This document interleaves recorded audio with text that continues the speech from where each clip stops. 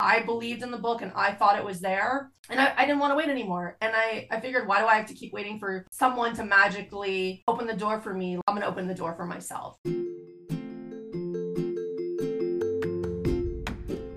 Welcome to the Get Cozy podcast. I'm Christy Meyer, your host, and I'll be bringing you author interviews and plenty of books to keep your TBR piles toppling.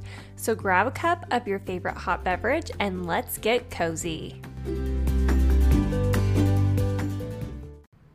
Hello, my cozy friends. I am so excited for today's episode because our guest author is my friend and one of my favorite thriller authors, Rektok. Her latest book, Summer Rental, is an Amazon bestseller. I am so excited to chat all about it. So welcome to the show, Rektok.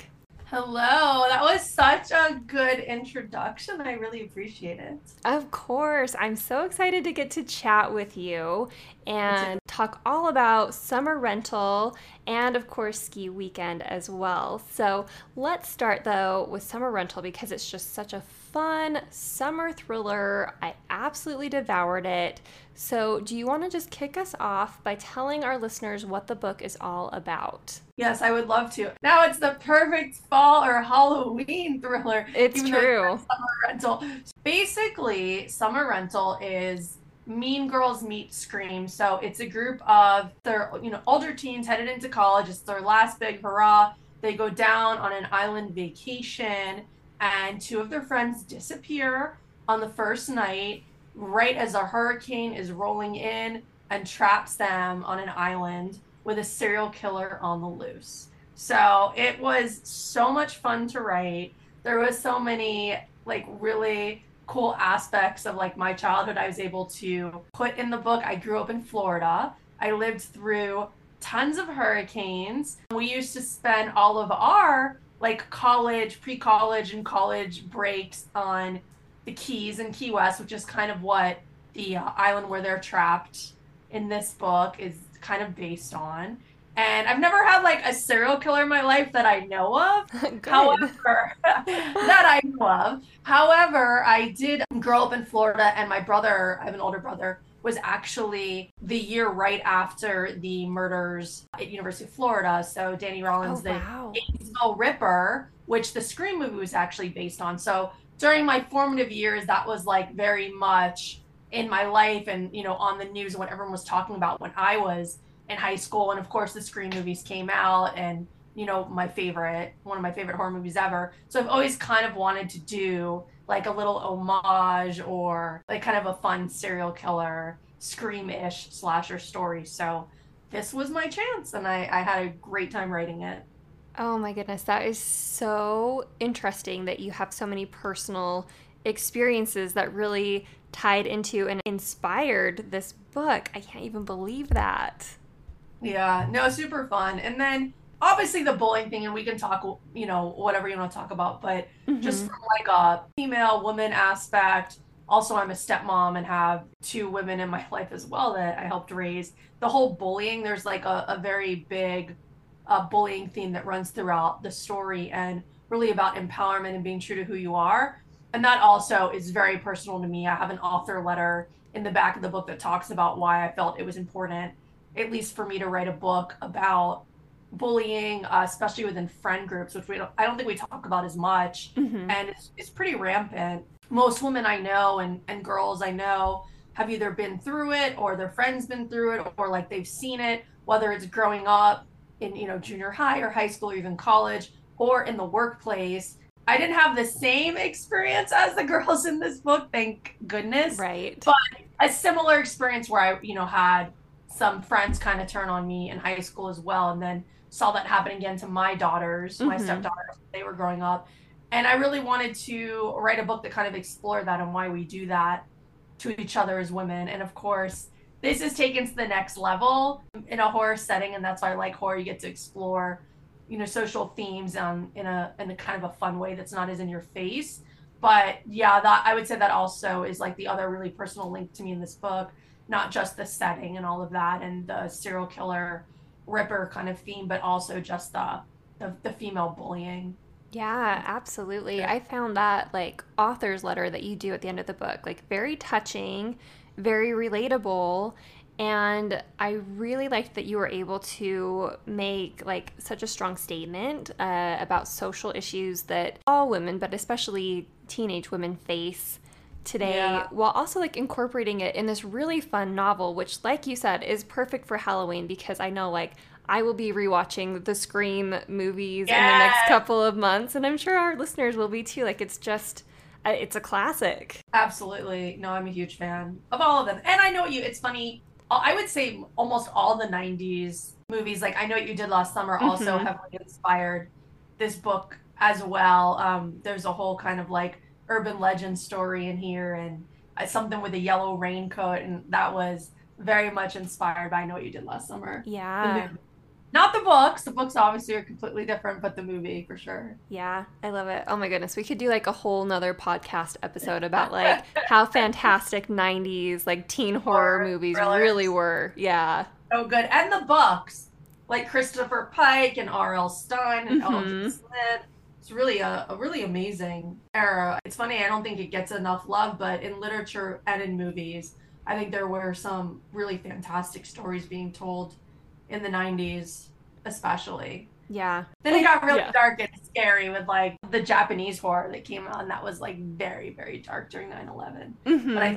the 90s was like the fun popcorn horror you Exactly. got and you could sleep at night after you watched it. Exactly. And this book very much has that same vibe. So if you like 90s horror, but you want a book set in like a modern setting, then this is definitely the book to pick up. So we have been friends for a while now, and it's been so much Yes. fun for me to watch your publishing journey. I personally find it very inspirational, and I'm just wondering if you can tell our listeners what your journey has been like so far. And I would say, like, I echo that to you as well because I also have been following you. And I also love watching you and how, your book, Not If I Date You First, how that just came out and is doing great.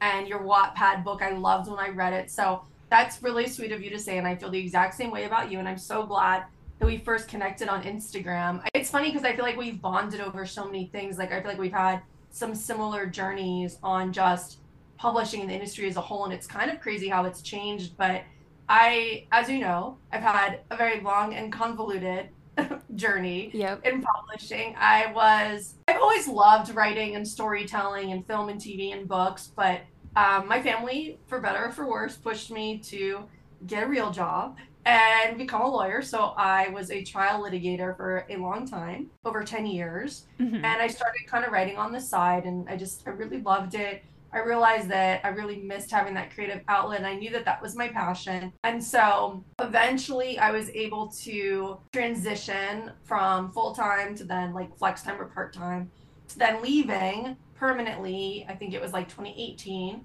when I decided I'm going to make a go of this writing thing and worked really hard on Ski Weekend. I tried very hard to play the traditional publishing game. Mm-hmm. So quarried my little butt off.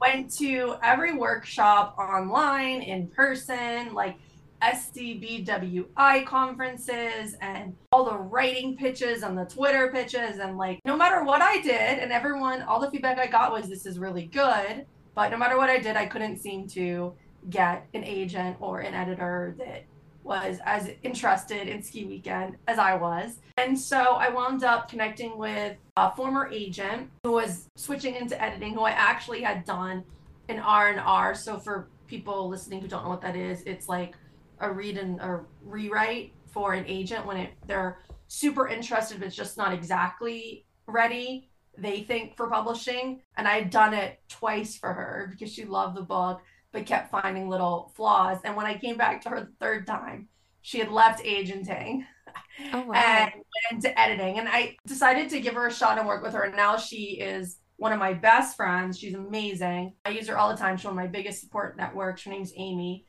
Tipton. But we got it into, I think, the best shape it could possibly be in. And I did actually get an agent, and we were working on the contract when COVID hit.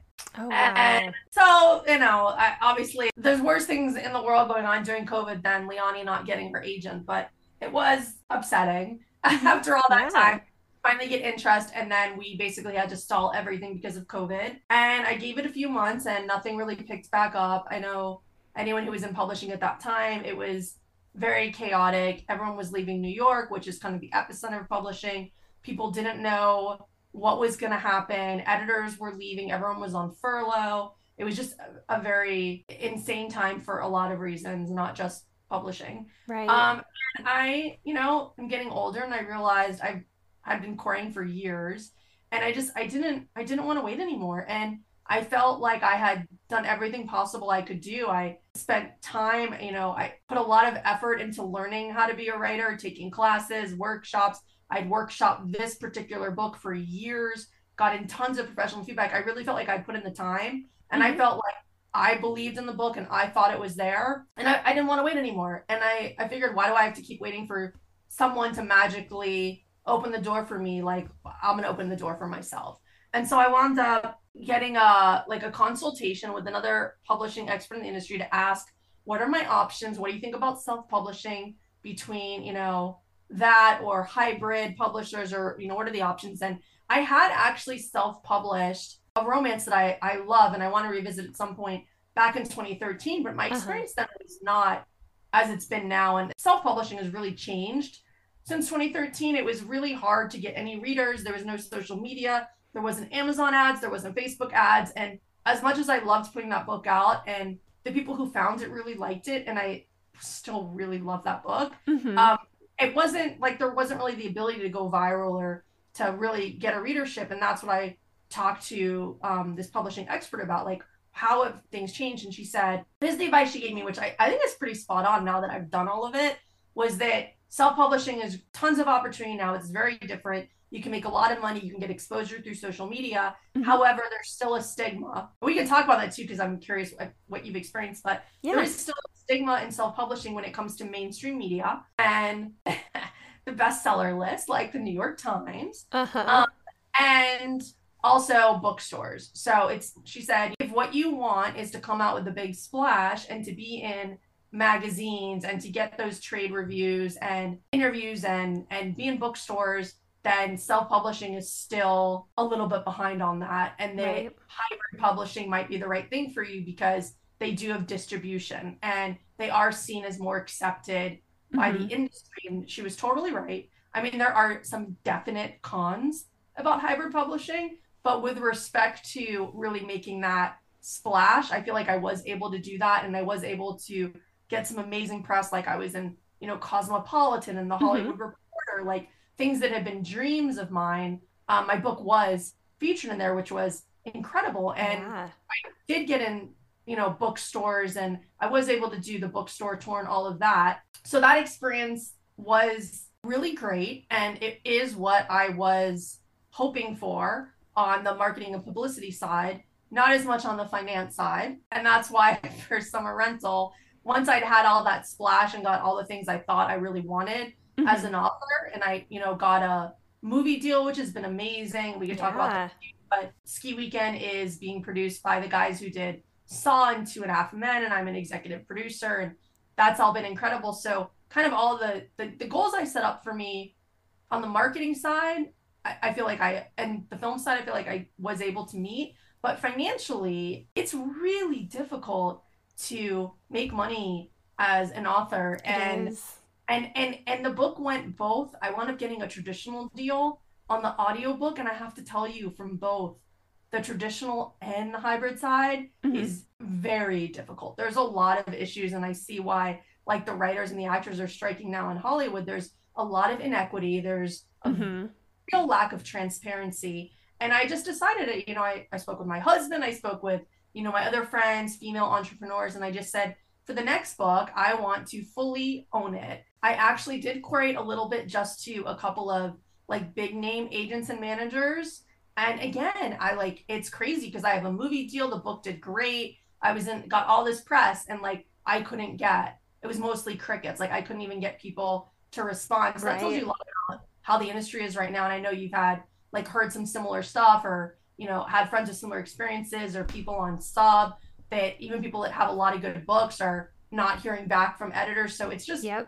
it's like a crazy mess right now. And I said, you know what? If I can't even get someone to pay attention to me where I am now, and I know that there's a lot of headaches on the financial end, like let me try this. And so I did, and I like I would love to hear your experience too. I am so happy. I love self-publishing. I love the control. I was able to connect so much with readers through social media and TikTok. I run ads. I can see right away. Like I have full transparency. Everything I do is coming back to me. So like all the Mm-hmm. blood, sweat, tears, like all the money and time I'm investing, like I am the one who is fully benefiting. So I just Right. I'm a huge I'm a huge proponent of it. And honestly, it kind of makes me a little nuts now when I see on Twitter or TikTok or Instagram, I have other friends that like kind of both of us that were on social media for a long time Mm-hmm. that really want to write, bookstagrammers and book talkers that really want to write, and now they're in the query trenches and they're sitting there for like 3 or 4 years waiting for someone Oh, to yeah. tell them yes. And I feel like these half these people. I mean, there are some great agents. I don't want to, and there's great editors and there's great managers. There are for sure, Yeah. but not everyone is. And like we're letting all these people that maybe don't even know what they're talking about decide our fate. Mm-hmm. Like it's insane. It's really insane. And I feel like we don't need that anymore. Like we can open our own doors. We can meet our readers and our fans direct. And I'm not saying I would never do a traditional deal and I'll never have an agent or manager. I'm sure at some point there are some great benefits to it, Mm-hmm. but I personally am waiting now until it's equal. Right. Like what I'm putting into it, which is a lot, and I know what I bring to the table, that it's an equal relationship and we're on equal footing, and they're bringing the same back to me. So Yeah. I don't know if that was like a big like, well, like I'm on my soapbox or whatever, but I've learned a lot and I do like talking about it, and I really like helping other people, and I feel like not just in the industry but authors to authors, writers to writers, I feel like we are not fully transparent, and that's a Exactly. disservice. That's a disservice. And so I always want to be helpful and be honest about my experience and try and help others. And so I really, if you're like sitting on the should I self-publish, what should I do? Like I say go for it. Mm-hmm. Like I've been so happy doing it. What about you? Like what has your experience been? Yeah, I mean, I agree. My experience has been extremely similar to yours, like you mentioned, and I'm glad you went so in depth on that answer. I was hoping that you would because, like you said, there needs to be more transparency. Like I feel like people write books and then very quickly become discouraged and want to quit Yes. because things from there, like you think writing the book is like once you write it you're just going to get an agent and a book deal, and it doesn't usually work that way. And so going in with like a plan and like five backup plans is really Yes. like how you have to survive if you want to like make it in publishing, because it's so competitive. Agents and editors are so overworked and understaffed. They don't have time to read everything. They don't have time to respond to everything. And so for all of us authors that are putting like our whole heart and soul into these books, we just get ignored, and that is soul crushing if you don't expect that. It really is, and it's like it's funny because there's even two, like it never ends. There's Mm-hmm. like multiple parts to it. It's like you think, you think writing the book is the hard part, and it's not. It's actually it's like the easiest part, I think. The hard Right. part is trying to get it out to people to read it. And so when you go through, querying, trying to get your agent or a manager or someone to believe in you to get an editor to open doors, that's one hurdle. And Mm-hmm. that, can take years and years and years. And some people never make it past that, right? But Right. then so then once you get the great book deal that you were hoping for, or even the hybrid deal that you wanted to do, like me, or whatever, then there's the so many people are not happy with that. Like there's so many hidden things that people don't talk about once the book comes out. Like your publisher doesn't send you to any conferences, Mm-hmm. doesn't get you any trade reviews, doesn't get you any press, doesn't Right. spend any money on your book, and then your book doesn't do well, and then it's like you don't get another deal because they blame you, but it's really the publisher didn't believe in the book. Like there's Mm-hmm. so many people are so unhappy, or like your royalties are not what you thought they would be, or you can't even read them because they make no sense. Like there's so many other hidden things in this business that I think it's really important for people, at least that are comfortable to be honest about it and have an open dialogue and be helpful, and like writers especially to support each other and to Mm-hmm. find a really supportive writing community, like how we found each other. Right. I like even like when I was thinking about summer rental and I wasn't totally sure like do I really want to self-publish? I remember like we had some really amazing chats and you Hmm. really inspired me because I knew you were taking the leap and I was like, okay, great. Like someone else is going in the trenches. If she's doing it, like it, I want to do it too. And I had another girlfriend who her book did amazing. Uh-huh. Also on my hybrid, she was USA Today bestseller. And she Awesome. also was like, I want to do self-publish this time. And like, I feel like having the right people around you who inspire you because there are other people in the community, it can be very competitive, who they will take away from like your joy or they will discourage you Hmm. from like doing things because there's jealousy or people think it's so wild to me. It's so opposite of how the industry actually works. People will think, oh, if this person's successful or if their book does well, then my book won't do well. And it's Right. there for readers, there's infinite amount of like success and books. Like someone who reads thrillers, they don't just read one thriller. Like Right. you're gonna read dozens of thrillers. So unless you can really pump out 100 books a year, like there's not an issue that someone's gonna be reading your books and not their books or their books and not your books or whatever. You're Hmm. really just creating more readers by Yeah. writing books and supporting others because while you are not able to create your next book, they're feeding your reader until your next book comes out and then they might grab your book. So to me, it's like there's enough pie for everyone. It doesn't make any sense. It's not an infinite resource. Like readers are always going to want books. Hmm. So it's crazy to me that people are so competitive, but they are. So I feel like Yeah. it's finding right, like finding community and then finding the right community that actually wants to support you. Exactly, because publishing is so hard. Like there's no way you can survive it on your own. Like you need other people who understand what you're going through, who are on your team that can help you like bounce ideas off of each other, that can talk about like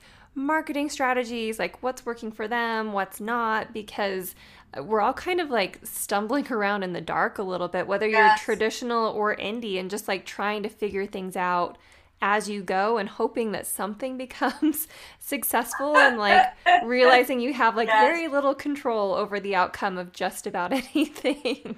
Yeah, and just having this sport, like when you get your first 1 star, you're Uh like, oh huh. my God, maybe I should quit writing. No one likes me, or your first bad review, and then you talk to a good writer friend who's like, oh, I have like 100 of those. Like you'll be Right. fine. It's like that kind of stuff. I think is so important to keep you going. Yeah. Yeah. Because writing is not easy. I don't know if there is an easy part of the entire writing process, but there's some amazing highs. And those There highs are. definitely make it all worth it, but nothing's ever easy. I agree with that 100%. So, circling back to Summer Rental, I really enjoyed the friend group that you have in this book. They were such a dynamic cast of characters, and I just personally always have a lot of fun reading about groups of friends, especially if they have lots of secrets and lies in between them. So, how did you go about developing such interesting characters, and did you have a favorite? Well, first of all, thank you. That's all very sweet. I mean, obviously, obviously, I really like the main character. Uh huh. It's hard to say that without, I don't want to give anything away.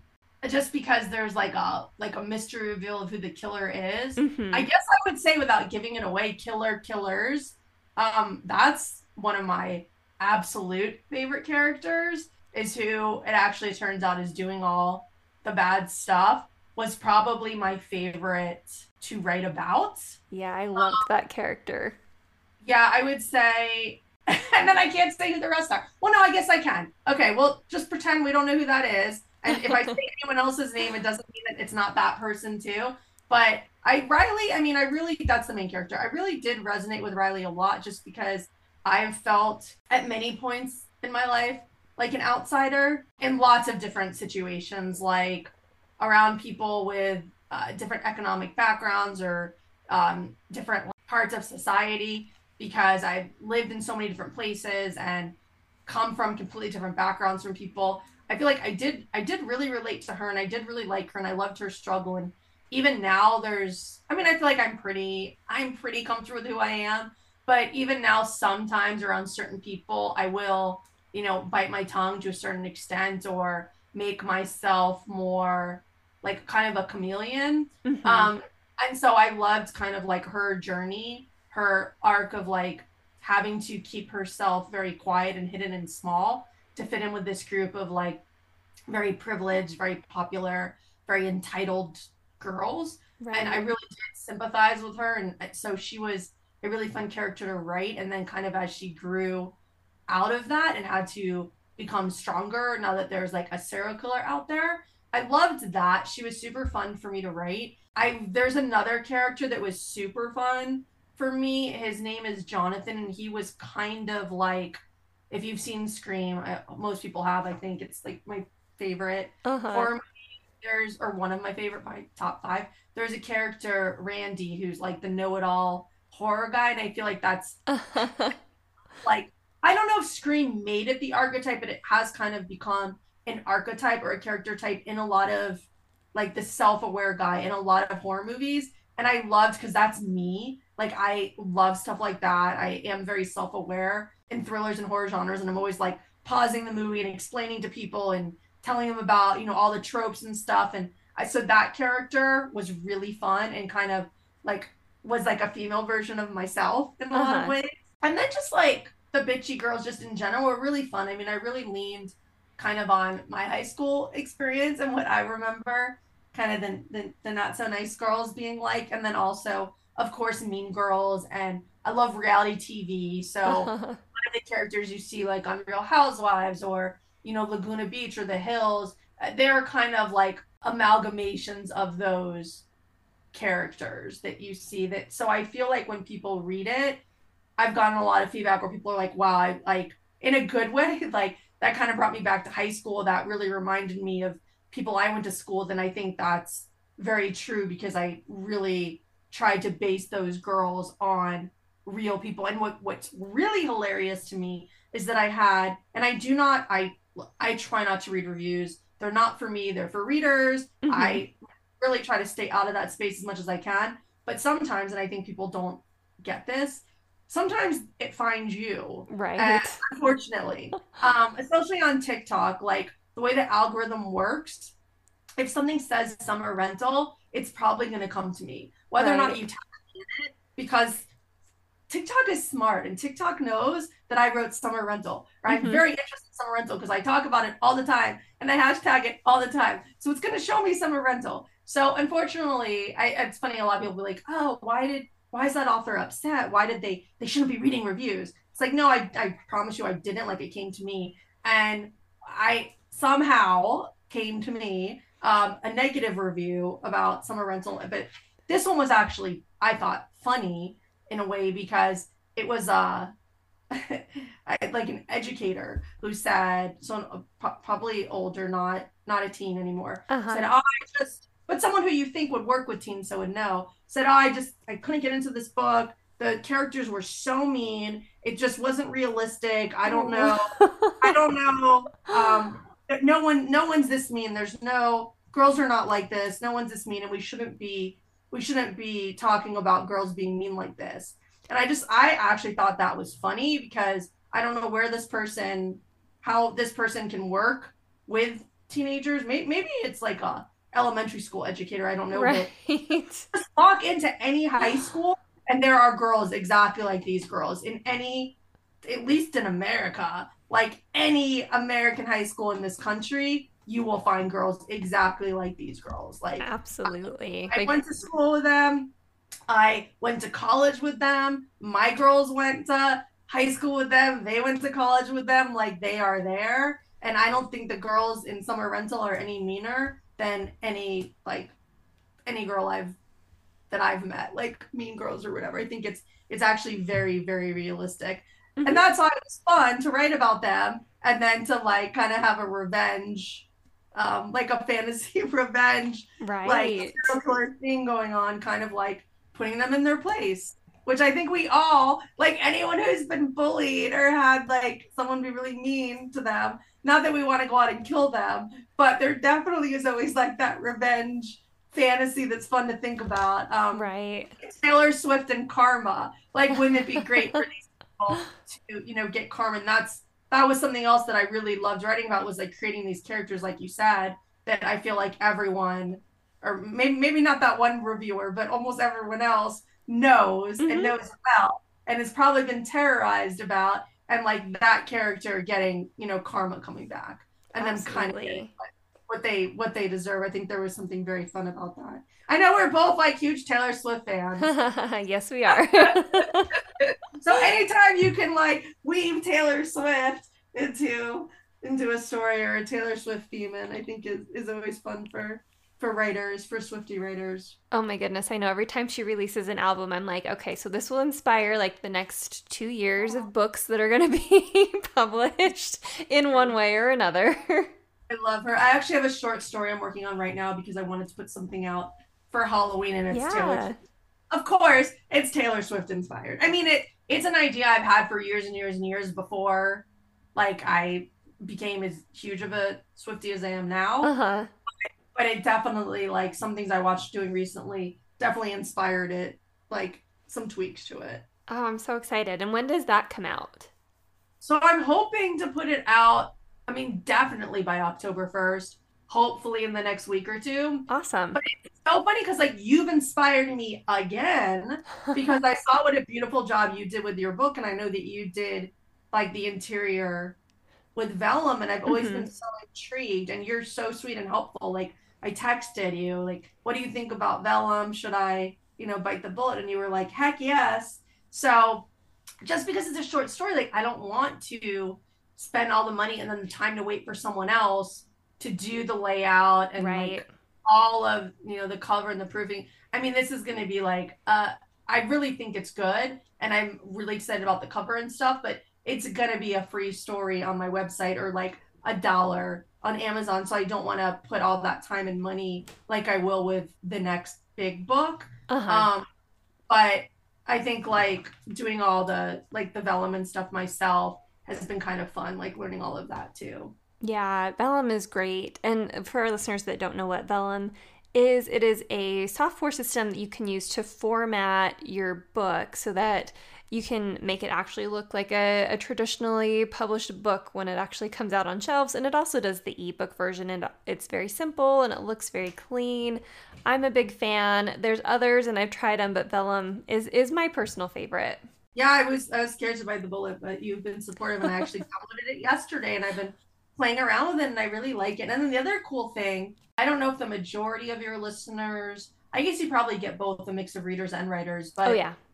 for both, for readers and writers, what I think is super cool, as I started to really think about, I really want to do this short story. It came to me a couple of weeks ago, and it used to be that short stories didn't really do well. Like, there wasn't really a platform for them. I Uh mean, huh. you could maybe put them like as a free download or something for emails to get email addresses, which I'm still going to do. But there wasn't like a huge place where people consumed them. Like, you basically had to put together an anthology. Like Stephen King, Mm-hmm. he's well known for his short stories, but he, doesn't sell just one short story. He puts a bunch in an anthology, or you get a group of authors together, and each one of you writes a short story, and that goes in an anthology. Right. Or there's magazines like the New Yorker, and you send your stuff out to them. But now it's so cool, and this is what I love about, and I think this is this is more, I wouldn't say self-publishing, but it's definitely Amazon, and more driven by like the disruptors as opposed to like the traditional kind of side of publishing. It's short stories are now, I don't know if you've seen this, but because I'm so into it, I've been looking, they're now becoming really big on Amazon. So Mm-hmm. Amazon now has categories like, 60-minute read, 90-minute read, and Yeah. they're doing great. And Amazon has their Amazon originals. So like it's their authors that they've hired. And there's some big ones like Lucinda Berry who does thrillers. Mm-hmm. Mm-hmm. And Rachel Harrison's done some great yes, ones. Yeah. yes. Frida McFadden, another big thriller author. She's got, so there's a lot of people. I mean, a lot of them are doing the Amazon, but some people are like, Frida did hers without Amazon. She did hers herself. And so seeing that was really cool. Seeing that, like, okay, short stories are actually really exploding right now. And you'll see them even on the top 100 on Amazon. And I started reading. So, like, as I was writing, it's called The Pop Star and the Devil. But as I was writing Nice. that story, I started like every night I would look online and do my market research. And I started reading a bunch of these, and I realized I actually am really enjoying them too because And I love novels. Like I'll never not read novels, but these are great because you can read them in one sitting. So if you're like you don't want to get kind of like watching Netflix and just a TV show that is 30 minutes or something, you don't have to fully invest. So like if you're busy, you've got projects or whatever, and you don't have time to like really get into a 300 or 600 page book, you can still read because you love to read. You can read, a full story right before bedtime. And it's, Exactly. 15 or 20 minutes of your time. And so I'm really loving them myself.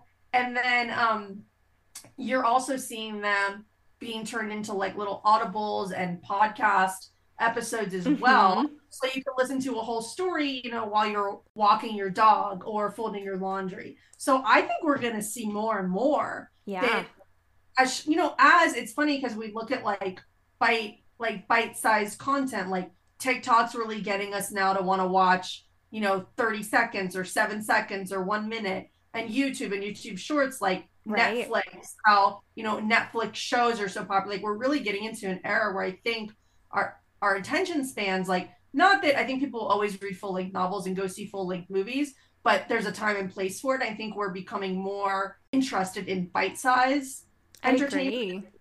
And so I think, like, which is great for us, right? Because it takes so much time to write a full novel that, like, if we can put shorter things out for our readers Mm-hmm. and we can still stay creative. And what I love about it too, like, I also love fantasy. And I actually was working on, I hope to put it out at some point, a really fun fantasy Greek mythology trilogy. But I've been doing Awesome. thrillers and I was nervous to, like, I want to finish like the third and fourth thriller before I put the fantasies out. Uh-huh. The Pop Star and the Devil is a little bit like a fantasy. And so I get to kind of test the water a little bit with, like, it's not a huge investment. Right. But yeah, like I get to try new things without, it's a lot of time and energy to put a full novel out. But to do it in a short story, I think is really fun. And I think we're going to start to see these really take off. Mm-hmm. Yeah. Especially in the indie space, like you said, Yeah. just because we have control over like how quickly we publish things and how long there is between things that are published. And I don't see like a huge appetite still in traditional publishing yet for short stories or shorter novellas, but readers are snapping them up. So it's a really They smart are. strategy. They are, and yeah, you're so right. Like we get to be. That's the cool thing about indie is we get to be more nimble and try things. And like this isn't a huge investment for me to try, but if Random House or Schoolhouse, or like I think it would be a bigger both financial and time investment for them to start doing short stories. I don't know. We Mm-hmm. may still see it. I think it's really interesting because also like my kids and they're college age and in their 20s and stuff. It's hard for them, like, to get them to sit down and read my books, except for Derek, he's my stepson, who's a big reader. He reads fantasy. Uh-huh. Other than him, like the girls, it's hard to get them to sit down and read because like they just have so much going on. And I remember at that age, like I didn't read either, and I've always been a huge avid reader. But like in my 20s in college, when I first started working, I was working so hard that the free minutes I had were spending time with my friends and stuff. Um, Exactly. but a short story, they're both like, oh hell yeah. Like I'm like, oh, it's only 9 pages. They're like, oh hell yeah, I'll read it tonight. Like Exactly. I think getting like that generation into reading, I do think that's like a cool, I think that's going to be a cool avenue to Mm-hmm. get more people to read, because I think the investment of you can read it in one night in one sitting. So I'm excited. I mean, I'll report back to you. I'll report back to you Yeah. after this goes out and we'll see how it goes. But I think, Definitely do. I can't wait to hear how it goes. And I do think it helps to capture like those readers that are in those like you hear so yeah, many people that stop reading either like during high school and college, like that same time frame, and then pick it back up in their 20s because they just don't have time. yeah, So doing short stories to help keep those readers reading is I think it's brilliant. yeah. And you know what? Amazon, I mean, for any, okay, I love indie bookstores. It's not like I'm like, oh, I only love Amazon. I like everything equal. Right. But I like on a business end, like Amazon doesn't miss. So like if Amazon is now, I mean, I'm seeing it. If they're now putting their time and their energy and really building up the short story, and they do the little audible to accompany the short story, Mhm. there's something there. Like they know what they're doing. So I think that we're gonna see more and more of it. Yeah, I agree. Yeah, Amazon is very, very smart with their business choices. I have to mention, so something that I think you do that's really smart with your novels, at least the two that we've read so far, is that you have incorporated like big storms as part of the plot line. Yes. And I just find that like such a great way to increase tension and it makes everything feel so dire. The stakes are so high. So, what do you think it is about storms that have added so much tension to your stories?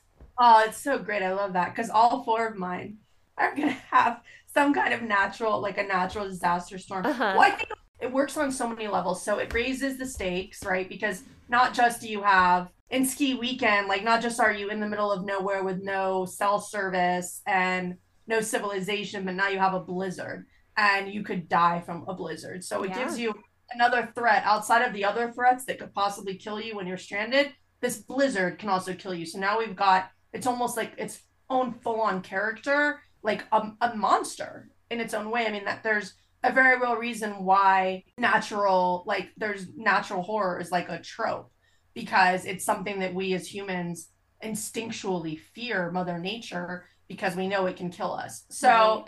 I love that aspect. And then I incorporated it again in Summer Rental with a hurricane because now the threat is not just the serial killer, but like we also could theoretically be taken out by this hurricane. And I will have the same thing with my other. So the third one I'm working on is going to be more of like there's a lot going on, but the threat's going to be more of a drought.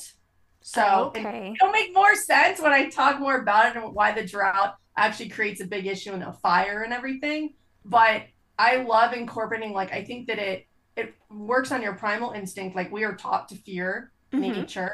Maybe less now that we have houses and all of this, but there's still something primal and instinctual that's subconscious that's always gonna get that little like scare from Mother Nature. The fact that it's its own character that can kill you. And the third way that it works, and I think it works really well, is to isolate your characters. So when they're trapped in a storm, in ski weekend, it's a blizzard. Well, now they have to stay in the car. Like, can't be outside because they could die in the storm. And the storm's also messing up with their cell phone reception. So it isolates them and also hinders them from having an easier way to escape. And the same thing with summer rental, you have a group of college kids trapped in a house with a serial killer. Well, if there wasn't a storm, couldn't they just leave and get in their cars and go somewhere? And the answer is yes. But now that you have this hurricane, they can't leave the house. So it functions to trap them in a situation that actually makes sense because otherwise everyone would be saying, why don't they just get in the car and go and leave? And there's actually a really funny conversation in the book where they literally talk about why in horror movies, why they stay when someone starts killing people. And there's got to be a real answer that actually makes sense. And a hurricane is a real answer Mm-hmm. that actually makes sense. I can tell you as a Floridian, once that storm starts going, you're not getting in your car and leaving. Like, Right. so I think it's a great question, and I think they work. These storms or these acts of nature work on multiple levels, and they're really fun. And I also just think there's just always something really intriguing about disasters on their own. Like that's why I said the disaster trope, but also the disaster movies. Like not in horror, but in adventure. Uh huh. Those are super popular, and there's a reason why because there's just something like really exciting about seeing Mother Nature kind of unfurl. It's exciting when you, the reader, are home in bed, cozied up, Right. dog or your cat next to you. It's not so exciting when you're the one actually in there. Yeah. Um, Yeah, exactly. but yeah, it's something exciting that you can live vicariously through your characters and Yeah. experience like the fear and the tension, but without actually being in any danger. I agree 1,000%. I love watching, like, obviously, I love reading books that have these big natural disasters that happen because of the tension. I love watching documentaries that incorporate that. I love a good isolation trope. So, like, your So books good. just check, like, so many boxes for me personally. And speaking of ski weekend, so I know we mentioned earlier that you do have some movie news with that book. So can you tell us anything about where you're at in that process Yes. and what that experience has been like? Because it's so cool. It's been amazing. It's been a little less amazing since the strike because everything Right. holds, which is a huge bummer. But again, like the COVID story from earlier, you know, obviously everything's not about me. And there's people out there that are really fighting for very, very important, basic human employment rights and things that absolutely need to change in the industry. Definitely. But it has had the impact on that. Everything that's currently in the pipeline is on hold. But up until the strike, things were going amazing. So I wound up Ski Weekend wound up getting attached by a producing team, a father and son. The father did all the Saw movies and Wow. Two and a Half Men and a bunch of other things as well. His name is Oren and his son is Miles, and they're both amazing. And I feel so incredibly lucky that they fell in love with the book and want to make it into a movie. And they have been so supportive of me as a writer and me wanting to be involved. I've always really wanted to get into film and TV producing as well. Mm-hmm. So not just writing, but also having like a pivotal role in bringing my books to the screen and maybe other people's books as well at some point. That's also a dream. Yeah. But they have been fully supportive of that. And so I've been involved every step of the way. Like I helped them prepare the pitch deck. That's the deck when it's like a slideshow presentation where when you go out to entice either executives at studios or if you're partnering with another production company or trying to raise funds, that's kind of what you show them in your pitch. And so I helped put together the pitch deck. We, had tons of calls talking about who we'd want to go out to and thinking through like what directors or actors or all of that. And so I love that they've been so open-minded and so welcoming of all my thoughts and my views on it. And I've really felt like a full partner with them. And things were going great. I wanted to write the screenplay. I have written screenplays before, Uh-huh. for fun mostly, but originally they told me no because they said that it's a lot harder to sell Oh, if the interesting. author if it's the author's first book and now they want to do their first screenplay, it's much harder to Okay. sell. So that was fine. But then as we got more into the pitch and things were really going slow, and everyone was saying, "Oh, we love the book, we love the story. Do you have a screenplay or a treatment, which is a shorter version of the screenplay? Do you have a treatment?" Because everyone wants to see the screenplay and the treatment to see what the budget is. So, like when you read a book, you can kind of envision, but when you actually, I've learned so much. I learned all of this. But when you actually see the screenplay, because all the settings are spelled out very clearly, you Uh-huh. can see, like, okay, this is a $5 million picture because they're in the car the whole time, or oh wait, this is $10 million because they're in school and then they're at home and then there's an avalanche and then there's a big chase scene with not all this is in the book, but big chase scene with a wolf and then there's Right. all of it, and so they can better figure out what the budget is than they can in a book. Also, because a lot of stuff gets cut out from a 300-page book into Mm-hmm. a 90-page screenplay, so they don't really have a fair estimate of what it's going to cost. And while that's great for a huge book that they know is going to maybe bring in like a Twilight kind of a thing, for something that's less known like me, I think the screenplay and the treatment really helps them. And so once we started getting that feedback, they wanted to hire a screenwriter, which I thought was a great idea, but was going to take a lot of time because you have to first you get samples, you read them, then you interview them, then you have to work with their schedules. A lot of the really good ones are already booked out, so that's like in my head, I'm just seeing like, okay, this is getting pushed out another year.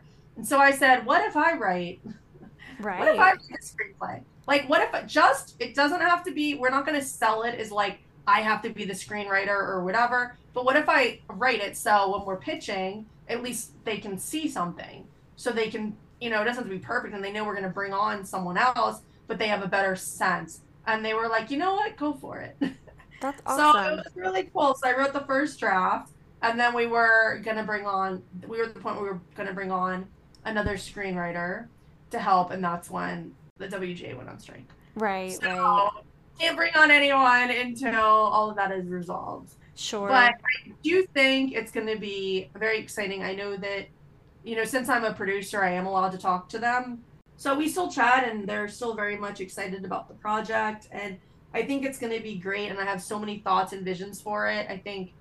I really think people are going to love it when it eventually does come to the screen. And so I am super excited for it. And then Summer Rental, I very much want it to be a movie or a TV show. And so I'm trying to figure out like what the steps are on that as well. Mm-hmm. Oh, that's amazing. I love seeing you like take ownership of like pushing your projects forward. You don't see a lot of indie authors doing that in the way that you're Yeah. doing it, and it's very inspiring, and I love that. I'm so excited for the movie to come out. I will absolutely fly out to California when it comes out to go to the premiere. Oh, I I would have love like that. you will 100%. I have all these ideas. Like you're probably the same way.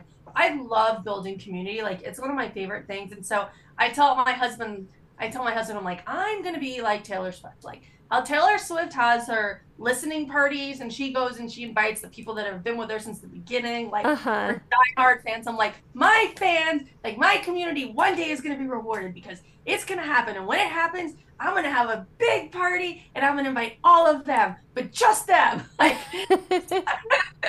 just the ones who have been with me, not the one who posted a review on TikTok about how my book's unrealistic because there's mean girls that are that woman is not coming. Right. But no, I'm very excited about the future, and I really am excited to like not just for me, but to like grow with my community, like my writer friends and my readers, and to be able to celebrate it with them. And I feel like that is like a very Taylor Swifty thing, but I feel like she's Yeah, very inspiring. That's what she does so well, and that's really what exactly. I want to like. It's writing and all of that. Like it's great. It's my dream. It's what I've always wanted to do. But also, I'm old enough to understand and appreciate that life's also about relationships and Mm-hmm. having fun and like having a great community that you can do nice things for and will celebrate you back. And so for me, part of the excitement is like not just the writing, but like sharing this with people and like finding the people that believe in me and support me and then being able to like do cool things for them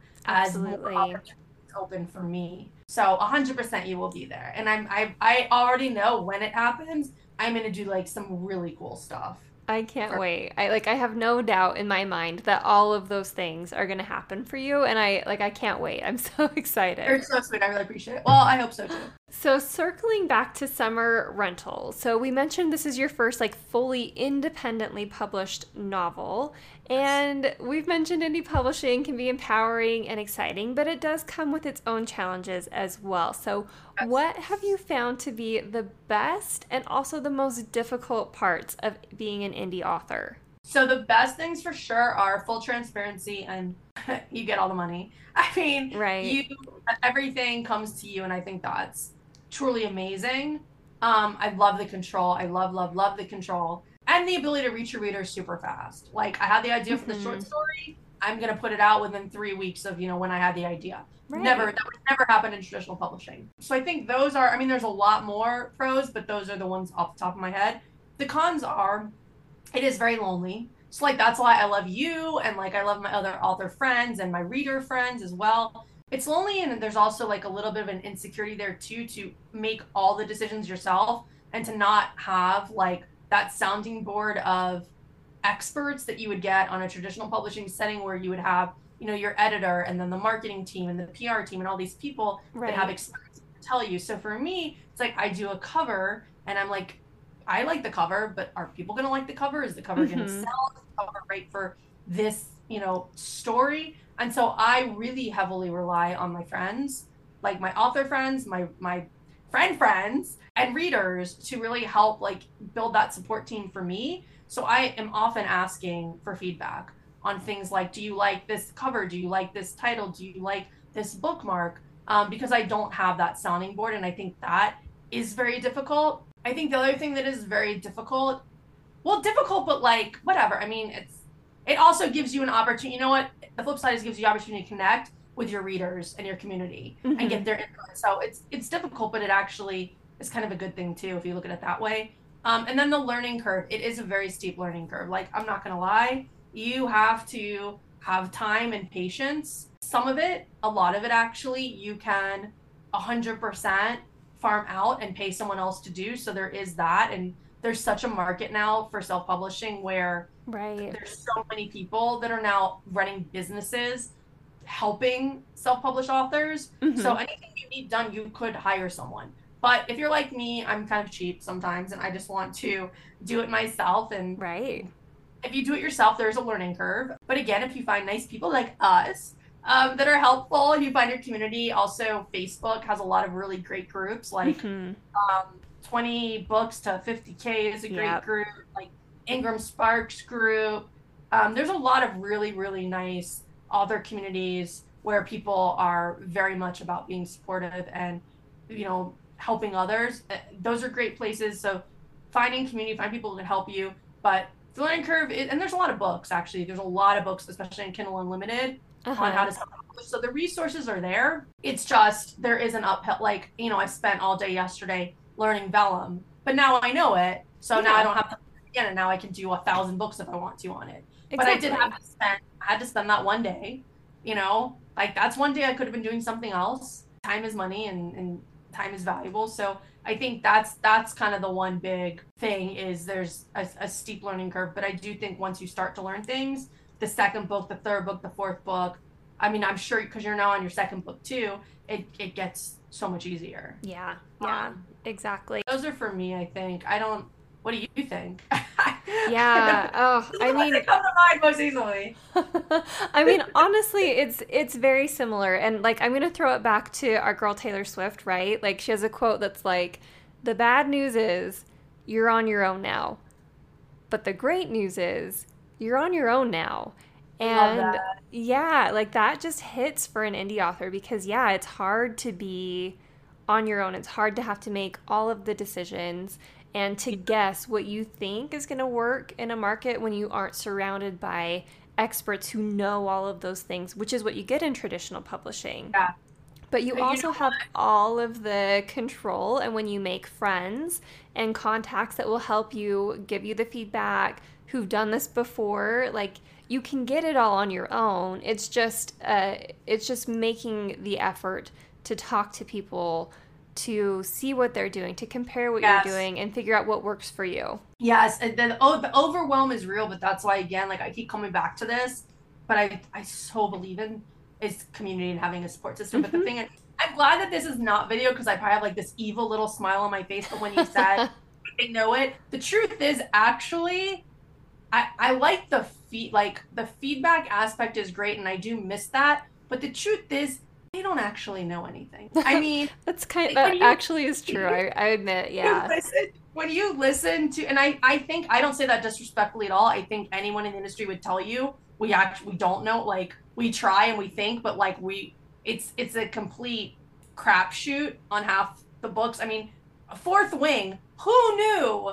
Who knew Fourth Wing was going to become like the biggest book of the year? I Like know, it's she, bananas. it's bananas. Like I mean, it wasn't her first book, so she's a good writer, obviously, and she knows what she's doing. But like, why did that book? It was a beautiful cover, right? I mean, I'm sure that helped, but like, why did that book explode on TikTok? There wasn't a huge marketing campaign that I know of, or I heard about behind it. Like, why did that book? Why did 50 Shades of Grey? Why did Twilight? Like, there's Hmm. so much here. They really sometimes they know, and sometimes they put a lot of money, like $1 million marketing budget on a book. Any book's gonna explode with $1 million. Right. But like, I a lot of times they don't know, and they don't know what they're doing, and I feel like we can kind of guess as good as they can. What Right. I miss is the feedback of just getting another opinion on it. Not that they necessarily are the knower and the doer all and know, can give you that advice that's going to take you to the top. I don't actually believe that, but just having like feedback is helpful, Hmm. and just knowing like they think it's a good idea or a bad idea, or just anyone telling you that, I think is Yeah. helpful. We do miss that. But no, I think that's the funniest thing too. And the other thing that really made me leap towards self-publishing was learning so much. And I watched kind of that lawsuit, the antitrust lawsuit. I watched Hmm. it pretty carefully and reading, like listening to all the testimony of how they really don't know like what's gonna hit and what's not, and how Yeah. most of the traditional books don't ever make money. That tells you so much about the industry. Yeah, it's So, all guesswork. And the great thing about indie publishing is that we're faster, right? So we can see what's working on the market and adjust immediately. Where with traditional publishing, they buy a book and it gets published in like 2 to 3 years. So oh, the they're wait. always behind the curve. Yep, yep. I agree. Yeah. We are big fans. We are big fans, and I so encourage anybody who wants to try indie publishing to do it. And I'm wondering what advice you would give to someone who's hoping to make that leap into indie publishing. You know what? I had a lot of hangups about the ego aspect of it. Like, am I as real of a writer? Am I as good as a writer if Right. I have to self-publish? Like, if these gatekeepers don't believe in me enough and I have to do it myself, like, is it even worth doing it? And I think the advice I would give is to really take your ego, to have a good friend. I mean, I had a good friend who kind of walked me through this. She's like like a mentor, a business mentor, Uh huh. but to really take your ego out of it and really think about why you're in this. Like, are you in this to write and share your stories with people? Which I think most people are. I mean, great, and make money too. Let's be honest. Like, I'd love to make a lot of money from this too. Like, I Sure. got stuff I want to buy and bills to pay. But I think all three of those actually, if you're in it because you love telling stories, there's nothing else you can think of doing that you would love more. You love people reading those stories. Mm-hmm. Like, you don't need to write them and never show them. That's some people do that, but you want people to read it, and like maybe you want to make money from it too. I think that's all that you really need to answer. And if those are all yeses, then I think self-publishing is a great route to go, especially if you're not having luck on traditional publishing. And I don't think that the barrier to entry is very high anymore at all. I You can agree. there's it used to be people were like, oh, I can't afford it, it's too expensive or whatever. It's not like that anymore. Like, a lot of the things you can even do yourself. There's certain things you can't skim on. Like, I do think you need a good book editor. I really firmly believe in that. Mm-hmm. But as far as like, if you wanted to buy proofreading software, you could. I also believe in a copy editor too. I believe in at least those two. To me, those two are fairly non-negotiable for the most part. But for a proofreader, you can buy your own software. You Mm-hmm. buy it once, you have it forever. Yep. Cover design. I mean, I like people designing my cover. However, you can get for $99, less than $100, you can get a beautiful professionally done. Like, I spent more than that just because I really wanted an amazing cover, but you don't have to. You could even design, like, I'm doing the cover for my short story on Canva Oh, for free. nice. I have the Canva membership, whatever. Uh-huh. You can, like we did by Vellum, you can do your whole layout yourself. Like, you really could do a book for pretty inexpensive and just get it out there. Mm-hmm. So I think, like, for me, I don't see the barriers anymore. And as far as getting your book in the hands of readers, the honest truth is, unless you are one of the people, like, I have to see my book on, a local bookstore, because Barnes and Nobles now will carry indie, and Yeah. they've been so great to me. I love Barnes and Noble. They've been so supportive of my book, both of my books. But unless you're like, I must see my book on an indie bookshelf, and I still think you can if you've got a great local Into the Evil relationship with, I think they will still support you. Yeah. But unless that's like your dream, and I do think a lot of that is, to be totally honest, is ego driven. If you take the ego out of it and you just look at, what do I really want? I really want to write. I want people to read my books, and I'd like to make a little bit of money. I think like that should push you towards self-publishing if you're like not finding luck in traditional, and the reason why you wanted to do traditional was ego related. However, if there are some people that just, they don't want to, and I completely respect this, they don't want to spend their time learning these skills Mm-hmm. or even micromanaging someone else, paying other people to do these things for them. They would rather wait however long it takes to wait, if that's what they want to do, and do the traditional route, because then all they have to do is write. They Right. don't have to think of the other stuff or whatever. And I think that's very valid. And I would say those people, then if that, then traditional, I think, is fine and makes sense. Yeah, I I think agree. Either way is completely it's valid. completely okay. But if you're on the fence and you are able to do things on your own and make business decisions and stuff, and you want to do that, then I don't think there's anything holding you back from self-publishing Mm-hmm. anymore. Yep, I agree 1,000%. It's so much more accessible now. And even if you, like you said, you don't have a lot of money to invest, then invest the time in learning how to do the things yourself. And you can learn all of those things for free, just like on YouTube Yeah. now, which is wonderful. Like, this is such a great, It's so empowering awesome. time to try to We be an live in the author. best. We live in the best. I say this all the time. We live in the golden era for creative people. Like Mm-hmm. the best time you could ever be living in if you're an artist, a creator, an entrepreneur is right now. The other thing I was gonna say too before just to kind of like put the cherry on the top of this conversation, when you see people like Frida McFadden, who if you go on Amazon at all, I mean this woman has like 10 books in the top 100. I mean, she is Right. crushing it. When you see someone like her and you see Colleen Hoover, who I think everyone knows who Colleen Hoover is, Mm-hmm. when you see them still putting out some self-published things, Right. I feel like that kind of tells you everything you need to know about. I Like, agree. that it's still a very, very, very viable, enticing way to publish your books. And there are, like I said, I never say never, and I would 100% consider putting some of my books in traditional for the right reasons Mm-hmm. and for the right amount of like quality in Right. that business decision. But short of that, and I think most of the times the offers are not there, I don't think that it's worth it. I think Yeah. you can do all of it on your own. Yeah, I agree 1,000,000%. And I'm so grateful now that I feel like the stigma around indie publishing mostly exists with authors and with people in the publishing industry, and So readers true. are actually so open to indie now, which is beautiful. And I'm so grateful to all the readers that have picked up my book, and I'm sure you feel the same way. 100%. I love and I read indie. Like I love indie books, but Hmm. I because I'm the same way. I really don't care. I care if it's a good book. I don't care who wrote it. I don't care what publisher published it. Is it a good story? Is it going to keep me interested, entertained? Escapism, that's what I care about. And I love that I totally agree with you. I feel like that's really taking off with readers. And I fully, it's so funny, but it's like from a higher business level, you can see why the only people who are still so like gatekeeping and closed-minded about it are people in the industry. Hmm. Yeah. So like other traditional not all, I mean many traditional publishers. I mean, I am also traditional published, so I guess I'm talking about myself too. Many are Right. lovely, very supportive of it. But the ones, the biggest like opponents of self-pub are the competition. Yep. I So, agree. so you kind of have to unravel that, like why is that? It's because they're scared. And I Exactly. and I would Because, be too, to be yeah, honest. the sands are shifting in the publishing industry, and I'm so excited to see where it goes from here. And I'm also excited to hear more about what you're working on now, in addition to your short story. The short story that hopefully is coming out. So everyone pick it up, please. You can find it.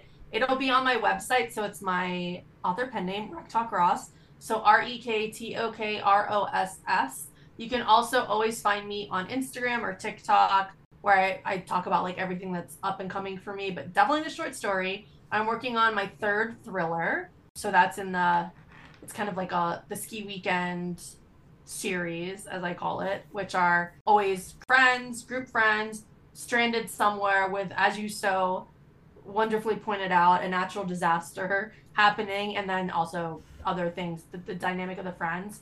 So the third one I'm working on, hopefully, I'll have out at some point in the year. It takes a while, as you know. Mm-hmm. And then working on Summer Rental and adapting that, Ski Weekend, the adaptation to that as well. And then I'm also working on a screenplay with a friend. So that's Awesome. very exciting, an original screenplay. And then I have a podcast that we kind of put on hold, a thriller horror podcast called Just for Thrills, that we put on hold while Summer Rental was getting put together. But hopefully, we'll be revisiting that, especially for some fun Halloween episodes. And then I don't know what else, but I feel like I want to conquer the world. So I'm sure you'll see other random things coming from me. Hopefully, a TikTok shop. That's definitely on. Yeah, I think those are really cool and doing very well. But absolutely. there's always something, Christy. There's always something popping up for you. That is so true. And I'm so excited to see like all of the things that you have coming up next. Thank you. And Thank you. I'm very excited for you too. And you also keep me very hyped up and very inspired. oh, So thank you. We'll definitely have to continue bouncing things off of each other. But yes. before we go, do you want to tell our listeners how they can connect with you online and stay up to date on all your upcoming releases? Yes, absolutely. So I think the best place, so I'm the same thing everywhere, like I said, just Rektok Ross. So RektokRoss. The best place to find me, definitely TikTok and Instagram. I'm on there all the time. I also have a book club for readers. There's a lot of writers in there too. And it's called The Book Nook by Rektok Ross, and that's on Facebook. And we read a different book every single month, totally different genres and categories we vote on each month. That's a great place if you want to hang out with me and read. And then my podcast, Just for Thrills, there's a couple episodes up on iTunes, hoping to record some more. And always my website, www.rectalkross.com. And you'll find my email. I am like fully accessible. Shoot me an email, a direct message. I respond. I love to meet other readers and writers. And I think I've said now 1,000 times in this, so you know that it's true. I really do like community and meeting people and helping to support others. So definitely reach out, and I'd love for you to read my books. Summer Rental, Ski Weekend, and coming soon, The Pop Star and the Devil, an original short story. So this has Awesome. been so great. I love chatting with you. Thank you so much for having me on and just for being a great friend. And we didn't even talk about the fact that you hosted my book launch party Oh, for, yeah.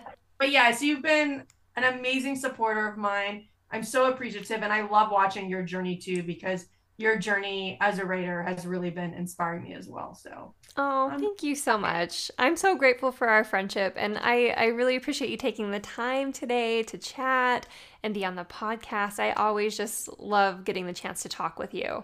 I agree. All right. Well, listeners, we're also very grateful for you and your time in joining us today, and we will be back with another episode of Get Cozy Podcast soon, so stay tuned.